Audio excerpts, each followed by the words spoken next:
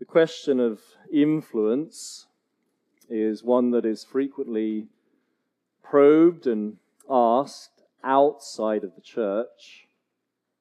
There are many that talk about influence, perhaps in business or the military. How do we have influence? Of what nature should it be? Influence is seen as a commendable thing, but often within the church, we shy away from the notion. Christians frequently think that a faithful life is a quiet life that really has no impact on those around them. We often don't understand the proper place of influence in the Christian life. But Jesus taught that his disciples ought to have influence on the world around them. He taught it in these few verses in the Sermon on the Mount, and he taught that the influence should be at least twofold.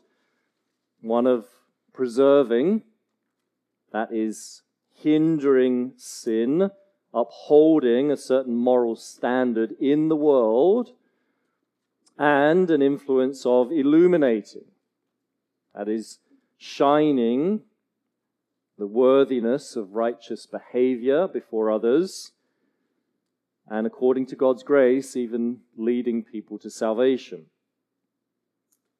This morning we think about this influence that Jesus anticipates we will have as his disciples. Under those two headings, according to Jesus' two metaphors, a preserving and an illuminating influence, with the prayer that we would be not merely hearers of his word, but doers also. May God grant that this church has great influence in the world. Beginning with the first word picture that Jesus uses, that of salt, where he teaches us that we should have a preserving influence. Jesus says, "You," speaking to his disciples, "are the salt of the earth."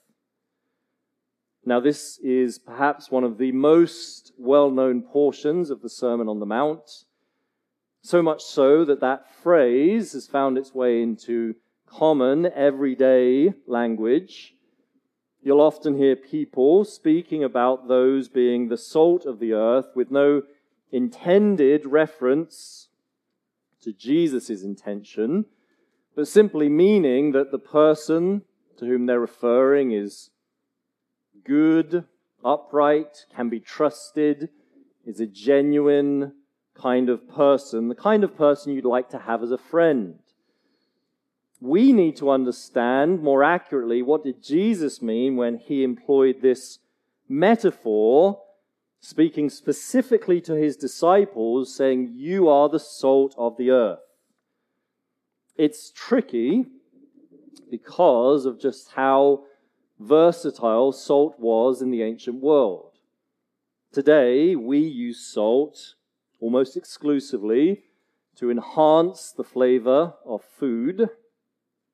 And if you live in a country or a part of the world that has real winters, then the salt is used on the roads when the ice comes to destroy the underneath of your car. In the ancient world, salt was used much more extensively. Commentators have suggested there are at least 11 uses that we can identify for salt in Jesus' day. And in fact, whole volumes have been written on the use of salt in the first century. I read those books so that you don't have to. You're welcome. I didn't actually read a book this week about the uses of salt in the ancient world, but I did read many, many comments about it. And its use is extensive, which means this metaphor can be difficult to understand. To which use was Jesus appealing? Most likely, and if there is a consensus, it is But Jesus had in mind its most common use, which was as a preservative. So the ancients didn't have access to the technology that we do, especially that of refrigeration, and thus they had to find a way to preserve their food and especially their meat. And they would do that by rubbing salt into the food to give it just a few extra days before it turned bad. Most likely, Jesus has that in mind, first and foremost, because it is the most common use. It would be the use that most readily came to the minds of the disciples as they heard Jesus say this. And then we might already look at the parallel with the second metaphor in verse 14. You are the salt of the earth, parallel exactly with verse 14. You are the light of the world. Earth and world should be understood as synonyms there. And the second metaphor is easier to understand. There we would see that Jesus is saying to his disciples, you are to have a positive influence, a shining in the world. And so, perhaps in verse 13, Jesus is speaking about the other side of the same coin. If they're to be positively light, they are also to have what I've called restraining effect on the world around them. To paraphrase, Jesus is saying, you are to be a preserving influence in the world. Your conduct is to have an influence such that others refrain from sinful activity because of you, because of your righteous behavior. In God's providence, he allows others to be restrained from their sin. Now, Jesus doesn't explain how his disciples were to go about having that kind of preserving influence. But the placement of the text is instructive. So it's not insignificant that these words come immediately after the Beatitudes. These are the very next words that Jesus speaks, and in a sense, they even form a final comment on the Beatitudes. We have been studying those Beatitudes for some time, and so you'll remember this is a manual for discipleship, not the criteria that you must attain to be counted as a disciple, but simply the behavior that Jesus' disciples will exhibit. And they're to do that in the world. Jesus' disciples are to be poor in spirit in the world. They're to mourn in the world. They're to be meek amongst others. They are to hunger and thirst for righteousness in the public sphere. His disciples should be merciful and pure in heart and peacemakers amongst others. You are the salt of the earth. So notice, perhaps the first point of application we can make is that nowhere here does Jesus advocate for the monastic life. In fact, nowhere in the Bible is the notion of God's people retreating supported. It is to be that we are very much in the public sphere, living out our faith and our Christian lives for the world to see. The monastic life, where the Christian retreats to a safe space to be amongst others, but never amongst unbelievers, is forbidden. Jesus did not picture that his disciples would live their lives in that manner. And think about how, when you're obedient to live your life amongst unbelievers, to be in the world, think about how that then creates a powerful testimony that could be used as a preserving influence. Again, leaning on the Beatitudes, you are displaying these characteristics unashamedly, not in secret. Do not forget how every single Beatitude began. Blessed, joyful, happy, flourishing are the peacemakers, taught Jesus. And so when you tread out the path of a true disciple, you flourish because you are living life the way that God intended for you to live. That's where the flourishing comes. You live life the way that God intends for you to live in a fallen, sin-cursed world, and you, the disciple, begins to flourish, and the world sees that flourishing. They see your manner of life, and they see it coupled with joy, happiness. It is a powerful testimony that the disciple has simply by being a disciple in the world.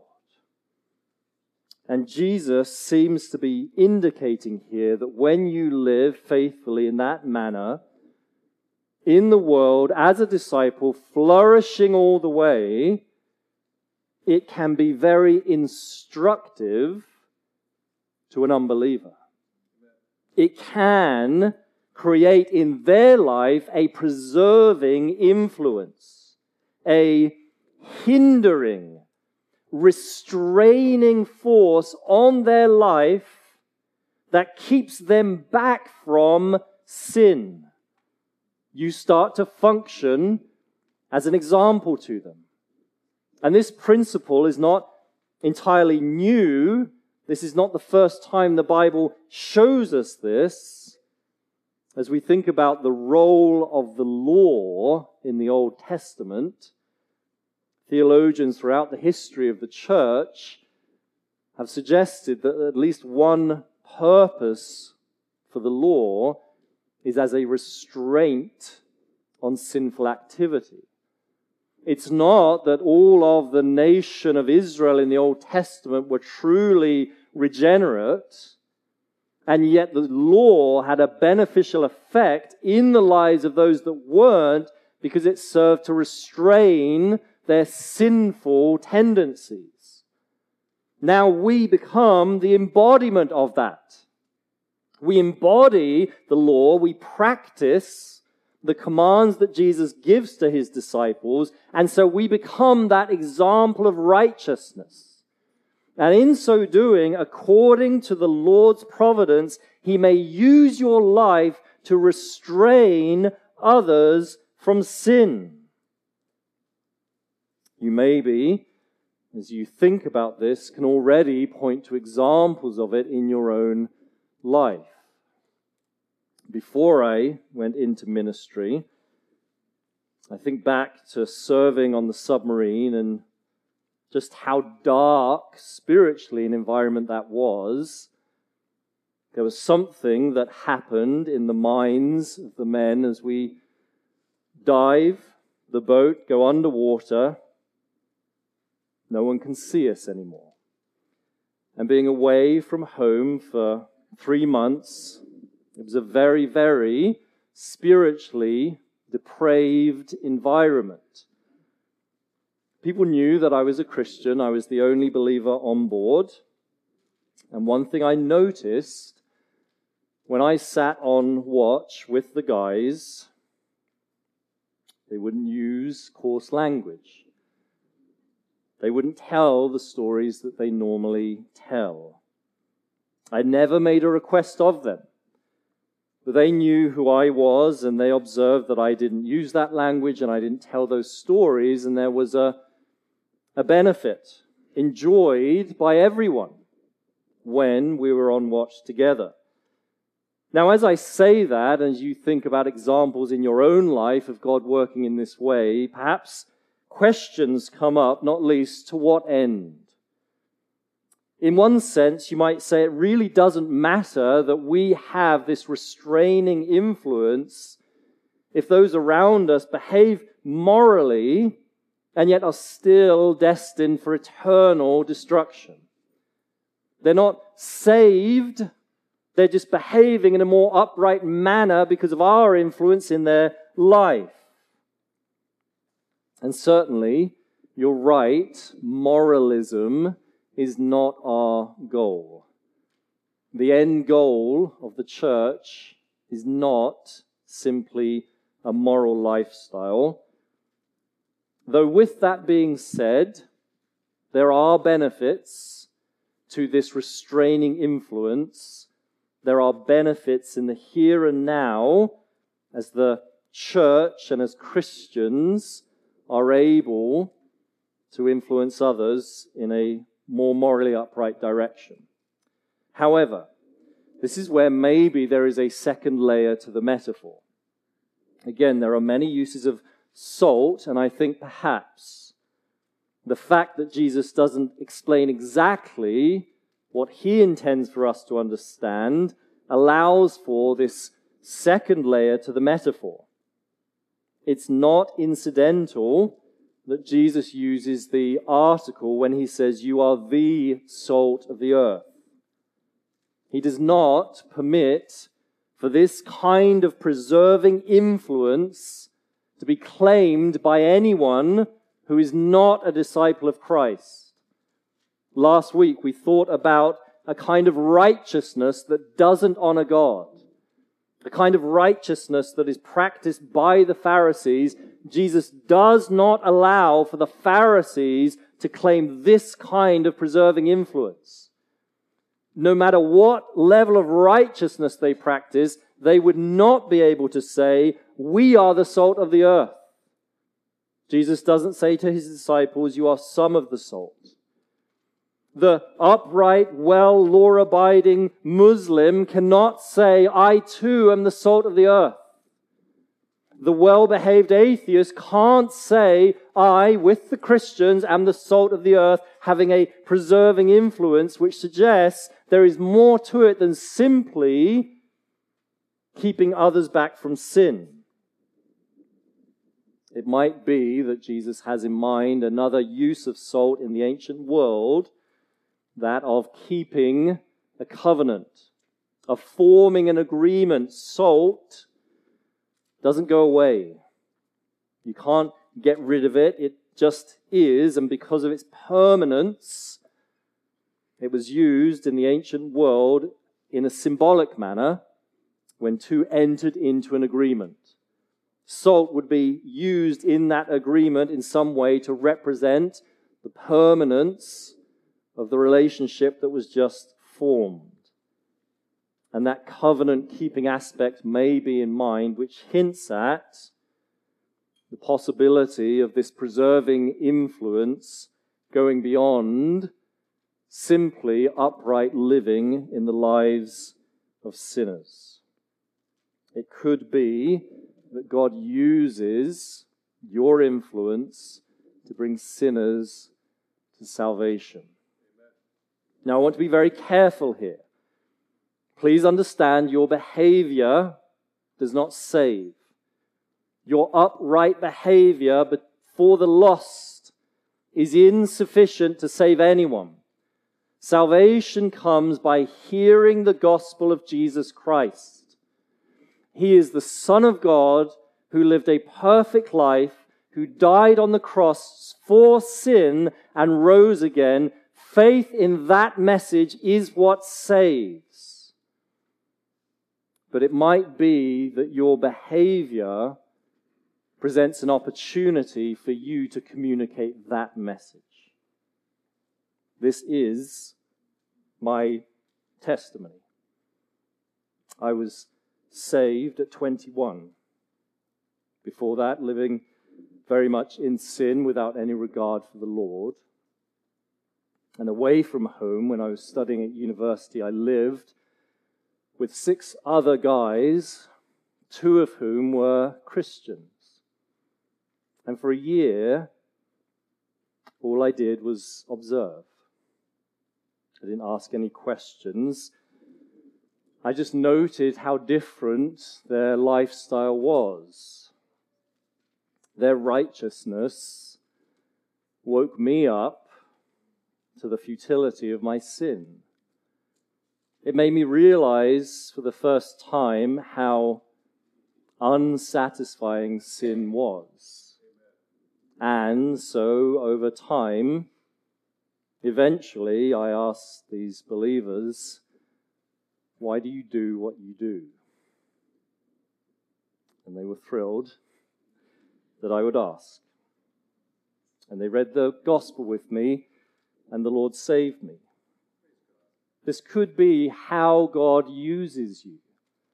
I said before, if you make it known that you're a believer, and you ought, if you make it known that you're a believer, you can guarantee someone is watching you. They may not have the courage to ask you, but they're watching your behavior. And there is something profound, it's called the Holy Spirit, when that behavior then works so as to prompt them to ask why you behave the way you do. Now, it's not a given. It is not guaranteed that the disciples of Jesus would be the salt of the earth. Jesus gives a warning. If salt has lost its taste, how shall its saltiness be restored? It's no longer good for anything except to be thrown out and trampled under people's feet. Again, it can be difficult to understand what Jesus was meaning here, especially as we've already noted the fact that salt doesn't go away. You can't get rid of it. And at least the salt we buy today does not ever lose its saltiness. But we're helped by noting that in Jesus' time, the salt with which they would have preserved food would not have been as pure a substance as we have today. It would have been a mixture of many other compounds, and in that sense, their salt could have very much lost its saltiness. The salt part of this substance could go to leave dross. Everything that was not salt could be left behind, and now it cannot be used to preserve meat. Rather, it would be thrown out, oftentimes on the rooftops. The roofs in Jerusalem would be used often as a meeting place, or children would play up there. And under the heat of the sun, the mixture thrown onto the roof as it was trampled in and baked would harden the roof. So it's no longer any good to preserve, it just gets thrown out into the streets. Jesus is saying it's entirely possible that you as a disciple are not having an influence. And in fact, there's again another layer to what he's saying. That word saltiness there is potentially employed by Jesus for the sake of a wordplay. Every other time that word is found, it is not within the context of speaking about salt, but actually another meaning for that word is simply foolishness. It is the notion of a failure. Not of the intellect, but in Jesus' day, to be a fool is a fool through and through, morally. You have become foolish. If salt has lost its taste, you are rendered foolish, says Jesus. Which is to say, you are not being a disciple. The way in which you are foolish is to have received the effectual call of Christ, for God to have opened your eyes by His grace to see His Son's worthiness, to have received the benefits of salvation, but then to fail to tread out a path of obedience, to not be meek, to not mourn your sin, to not be merciful or pure in heart, to not be a peacemaker. Jesus pronounces you a fool. And that is to say, in this context, you have no influence in the world around you. There are many Christians who have no influence in the world around them. It may be that you are one of them this morning, not treading out a path of obedience. and therefore having no restraining effect in the lives around you. And rest assured, God is not pleased to use you to bring someone else to salvation. So how do we avoid the warning?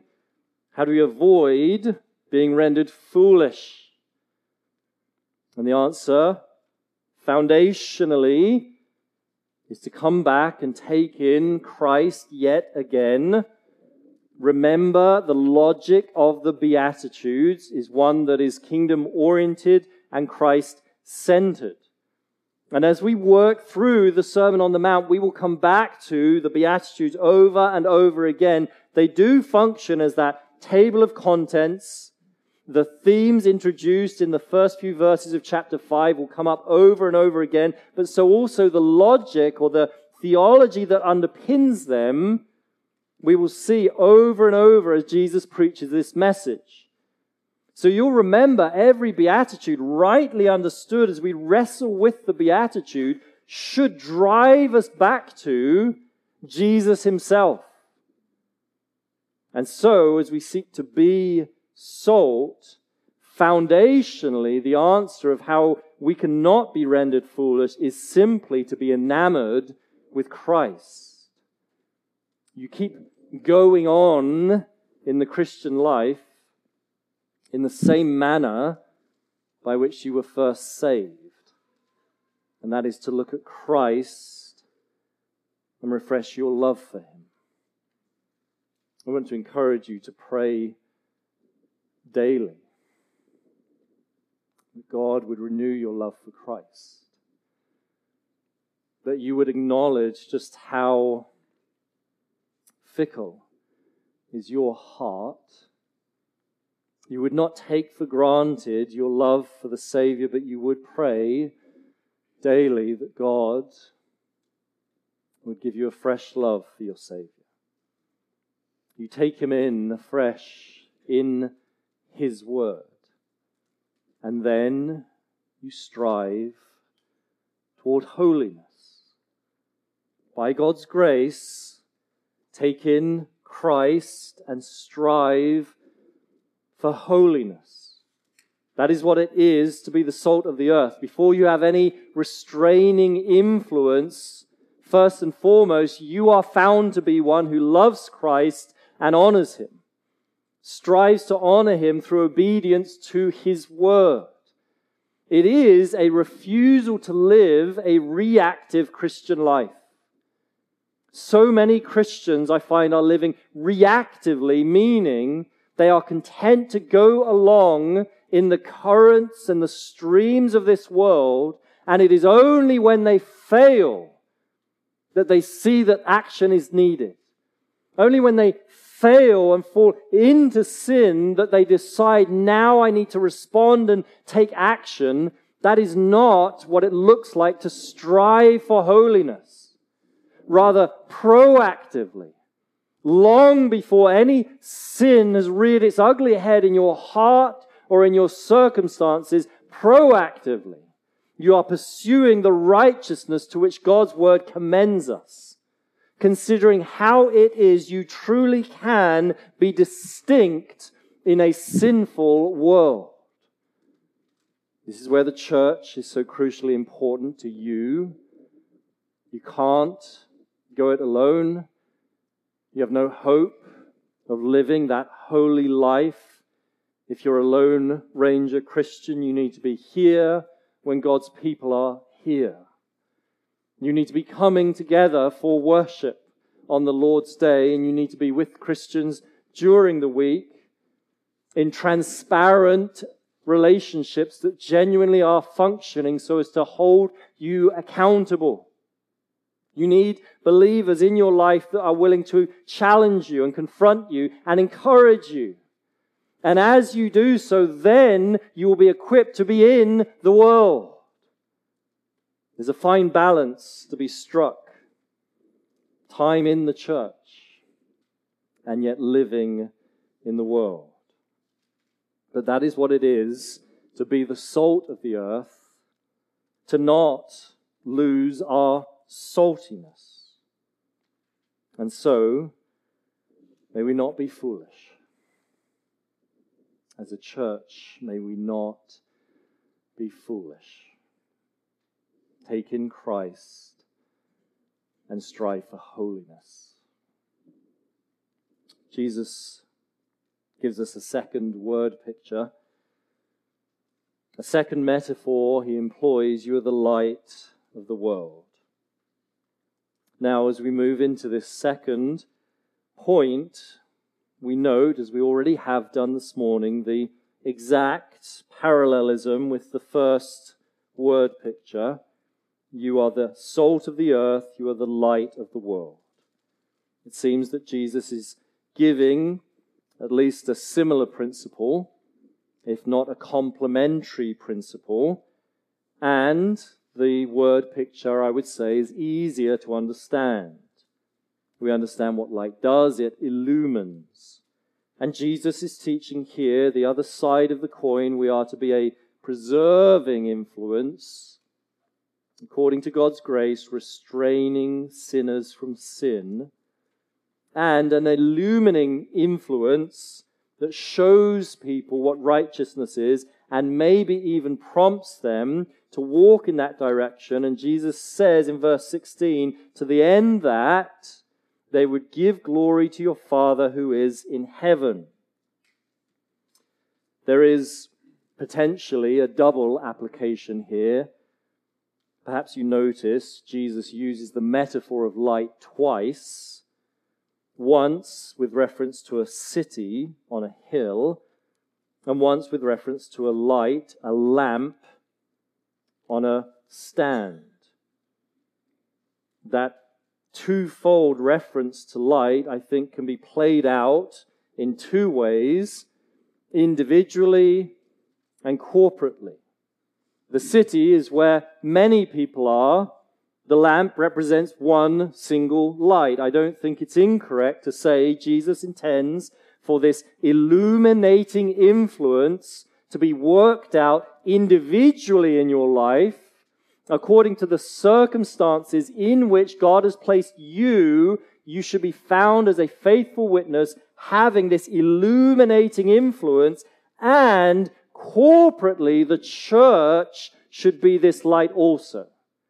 Individually and corporately, we as a church should strive to be, in this case, very literally, a city on a hill. Pray with me that your life would indeed be a light to others, and that God would work in the life of this church so that we would shine the light of the gospel to the surrounding community. That would be the twofold application. Again, notice Jesus doesn't explain the how. How do you be an illuminating influence? There is much that we could say. As an initial observation, I would say it involves, at the very least, a refusal to be ashamed of the gospel. With Paul, we should say, I am not ashamed of the gospel, because it's the power of salvation for all who believe, to the Jew and to the Greek, because in it the righteousness of God is revealed from faith for faith. As it is written, the righteous shall live by faith. Paul understood the power of the gospel. And as we refuse to be ashamed, as we with him say, I'm unashamed of the message by which I stand right before God this morning, then we will live out our lives in an unashamed manner. We will have our faith on display, not seeking in any sense to hide any aspect of our righteousness. Now, we don't do it for the praise of men. Jesus will go on in the sermon to talk about how we should be careful with our righteous conduct. We're not seeking the praise of men. We're doing it to honor our Father because He has commanded us. But again, we understand it is proper that we live our faith in the public square. We are not hiding the fact that we're Christians. And if you find that the Word of God leads your feet in a certain direction of obedience, you walk in that path regardless of the consequences. Again, noting the positioning of this text within the sermon, the last thing Jesus' disciples heard from him was that they would be persecuted. That was the very last beatitude, and that is ringing in their ears, and knowing that there would be undoubtedly some fear in them. He says, you have got to live your life in such a way that your faith in me is by no means hidden. You've got to live your Christian life so that your obedience is very much on display. Paul picks up on this in the epistles when he writes to the Colossians and says, walk with wisdom towards the world, that your speech be seasoned with salt. He expects that we would be ready to give an answer to the world, that we be ready to explain who we are and why we do what we do. Now, as I say that, perhaps you, knowing your circumstances, are also perhaps somewhat fearful. It can be an intimidating thought to be a bold, unashamed Christian, knowing the consequences that it might bring. How do we join with Paul and ensure that we might say, I'm unashamed of the gospel?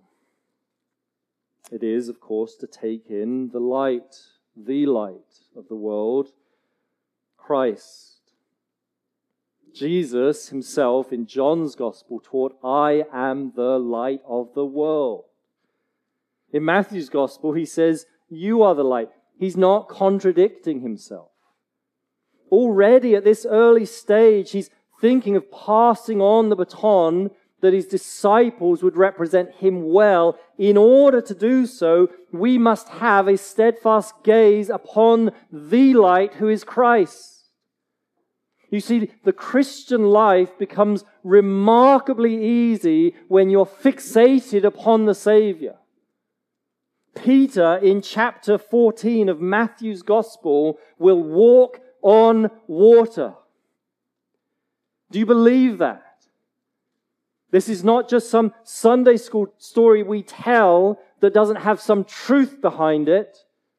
Not that any of our stories we tell in Sunday school are like that. It is there for your edification. Peter walked on water.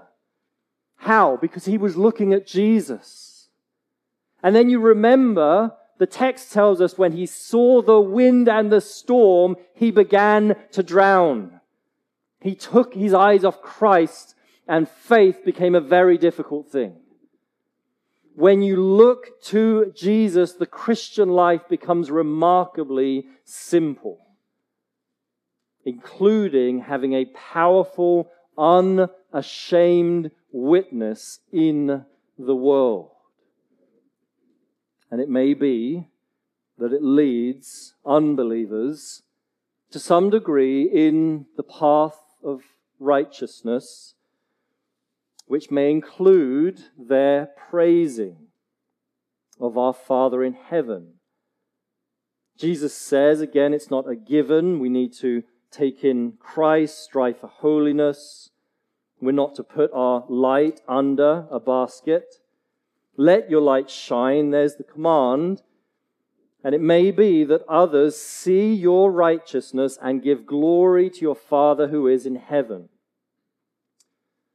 Again, I do think we can understand this statement from Jesus in a way that doesn't necessarily imply salvation. It could be that God uses your testimony of righteous behavior in a way that others acknowledge our Father in heaven. Now, this would have been common in Jesus' day by virtue of a group of people that the Scriptures labels as God-fearers. In the book of Acts, you see, just by way of example, the Pharisees, the Jews, the Gentiles, the church, and there is a group that keeps receiving reference called the God-fearers. The idea is that they would be very religious, they would acknowledge the reality of God, and they would fear Him, but for whatever reason, they hadn't embraced the gospel of salvation, and sometimes it is simply that they haven't yet heard it. I think God-fearers, in the sense that we see them in Acts, are far less common today. I think today we find those who deny the existence of God, or those who love Him through Christ. It's an indication of just how secular our time is, but in one sense it has made the work of evangelism easier. It may be that God uses your righteous conduct to prompt people to praise Him in a way that doesn't necessarily include their salvation. With that being said, we may note again a possible second meaning to the word picture.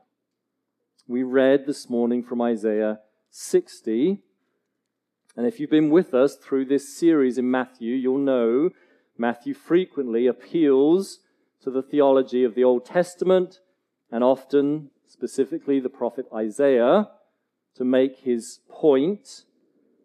Quite possibly, the theology of Isaiah sits right behind this metaphor of Christ. You're the light of the world, because when you turn to Isaiah all the way through, not just in chapter 60, the prophet employs light as a picture for salvation. Light and darkness. All the way through Isaiah, it would not have been lost on Jesus' original hearers when he said, "You are the light." Think about our text this morning, Isaiah 60, "Arise and shine." Why? Because a great light has shone upon you. You see that relationship. The people of God instructed to stand up and to shine. Only because, first and foremost, a light has shone upon them. And so quite possibly the same relationship is inferred here. It may be that God uses your righteous conduct in a lost world as part of someone's salvation testimony. Again, not apart from a clear communication of the gospel. Your righteous behavior cannot save anyone, but it may very well prompt someone's curiosity. Your righteous behavior is to be a light in which unbelievers can bask. Your righteous behavior is to be a light in which they can enjoy the benefits of the gospel. And God may even use their enjoyment of the light to prompt a curiosity in the message. And there use the message to save them so that their glorifying of your Father who is in heaven is now salvific, is now a glorying as a disciple. That's how God may use you to have influence. You may have an eternal influence in the world, beginning with your upright behavior. In the Lord's providence, as I see my testimony in the first metaphor of salt and that preserving influence, I see very much my brother's testimony in the second. Many of you met him. He was out just a few months ago. He was saved just a few years after me. And in God's wisdom, we're both now pastoring.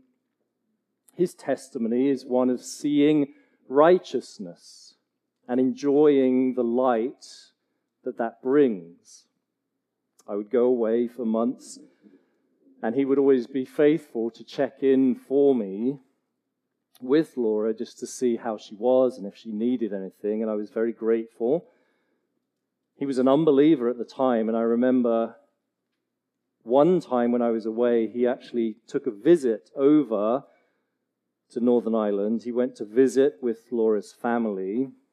He'd never been to the country before, and he had a wonderful weekend. He didn't realize that every single person he met while he was there was a believer. And he came away, and we were able to connect later, and he said to me, "Everyone in Northern Ireland is so friendly." I said, "Ben, everyone whom you met was a believer. He was just enjoying the light of the gospel." And sure enough, that piqued his curiosity, and he asked questions, and he's a pastor today. Amen. God can use you to have great influence in the world, beginning with your righteous behavior. Now, if you're here this morning and you don't know Christ, if you're here, you've never put your faith in him as a Savior, I trust that you notice things are different here. Things are different here up on this hill to how they are outside of the church. It may even be that you've been coming for some time, and though you may not articulate it in this way, you enjoy the light of the gospel on this campus. We're not perfect. We try by God's grace to honor him through obedience, and perhaps you see something of that. And my invitation is that you would join us in glorifying God this morning, but you would do so as a disciple. Not merely a God-fearer, but a disciple. Put your faith in Christ and give glory to our Father who is in heaven. Would you pray with me now to close?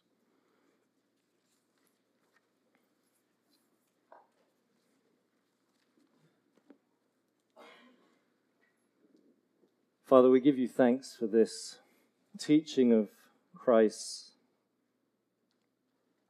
the responsibility that he makes plain to us. We are to be the salt of the earth, the light of the world. We're to be that preserving influence, that illuminating influence. According to your providence, your kindness, we truly can have a restraining effect on other people's sinful behavior. We truly can, according to your grace, lead others in a way of righteous living. And there's an immediate benefit to that enjoyed by all of society. It's not meaningless. It does have a benefit as you use us in that way. And so we pray that we would be faithful, above all, faithful to take in Christ, to be enamored with him afresh, to love him, to see him as the light of the world. Renew our love for Christ daily. Help us to be faithful to live our lives in the public square.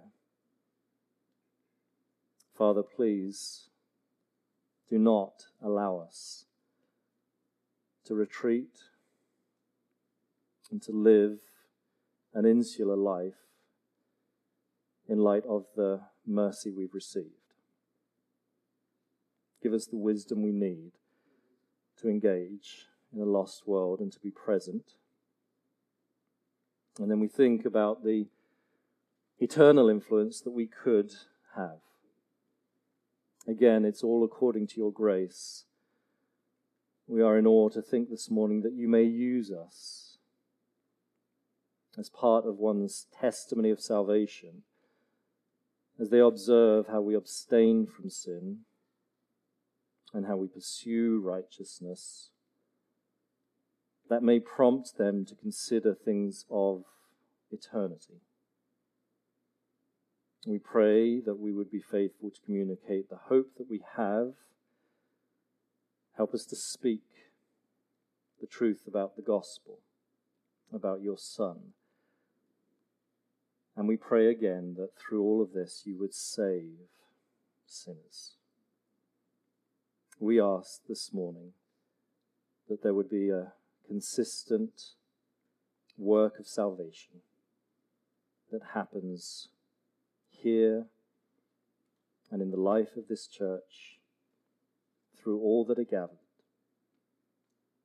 We praise you and we ask for your goodness in this way. In Jesus' name, amen.